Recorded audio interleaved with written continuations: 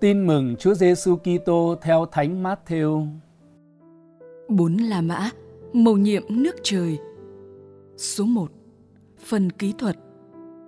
Chương 11. Nhập đề. Câu 1. Ra chỉ thị cho 12 môn đệ xong, Đức Giêsu rời chỗ đó, đi dạy dỗ và rao giảng trong các thành thị trong miền. Câu hỏi của ông Gioan Tẩy Giả và câu trả lời của Đức Giêsu. Từ câu 2 đến câu 15. Ông Gioan lúc ấy đang ngồi tù, nghe biết những việc Đức Kitô làm, liền sai môn đệ đến hỏi người rằng: Thưa Thầy, Thầy có thật là đấng phải đến không, hay là chúng tôi còn phải đợi ai khác? Đức Giêsu trả lời: Các anh cứ về thuật lại cho ông Gioan những điều mắt thấy tai nghe.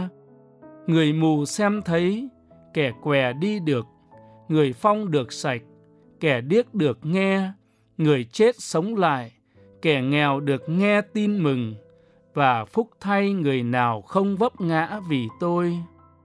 Họ đi rồi, Đức Giêsu bắt đầu nói với đám đông về ông Gioan rằng: Anh em ra xem gì trong hoang địa, một cây sậy phất phơ trước gió chăng?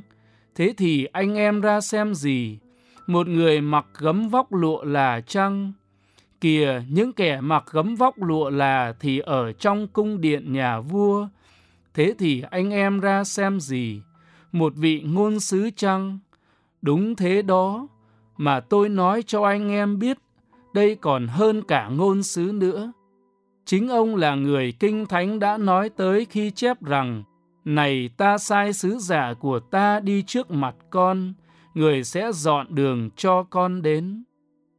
Tôi nói thật với anh em, trong số phàm nhân đã lọt lòng mẹ, chưa từng có ai cao trọng hơn ông Gioan Tẩy Giả. Tuy nhiên, kẻ nhỏ nhất trong nước trời còn cao trọng hơn ông. Từ thời ông Gioan Tẩy Giả cho đến bây giờ, nước trời phải đương đầu với sức mạnh. Ai mạnh sức thì chiếm được. Cho đến ông Gioan, tất cả các ngôn sứ cũng như lề luật đều đã nói tiên tri. Và nếu anh em chịu tin lời tôi, thì ông Gioan chính là Elia, người phải đến. Ai có tai thì nghe. Đức Giêsu phán đoán về thế hệ của người. Từ câu 16 đến câu 19.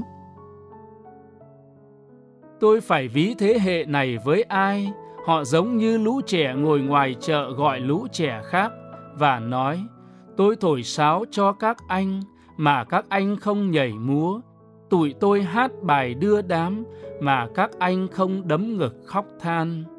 Thật vậy, ông Gioan đến, không ăn không uống, thì thiên hạ bảo ông ta bị quỷ ám. Con người đến, cũng ăn cũng uống như ai, thì thiên hạ lại bảo đây là tay ăn nhậu, bạn bè với quân thu thuế và phường tội lỗi. Nhưng đức khôn ngoan được chứng minh bằng hành động. Khốn cho những thành đã chứng kiến các phép lạ mà không sám hối. Từ câu 20 đến câu 24. Bấy giờ người bắt đầu của trách các thành đã chứng kiến phần lớn các phép lạ người làm mà không sám hối. Khốn cho ngươi, hỡi Khorazin! Khốn cho ngươi, hỡi Bethsaida!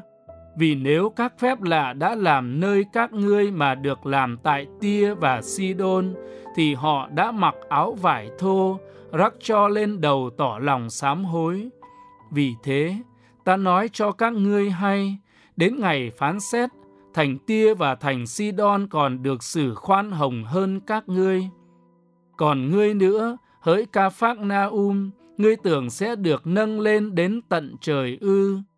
Ngươi sẽ phải nhào xuống tận âm phủ, vì nếu các phép lạ đã làm nơi ngươi mà được làm tại Sơ-đôm, thì thành ấy đã tồn tại cho đến ngày nay. Vì thế, ta nói cho các ngươi hay, đến ngày phán xét, đất Sô-đôm còn được xử khoan hồng hơn các ngươi. Chúa Cha và người con. Từ câu 25 đến câu 27.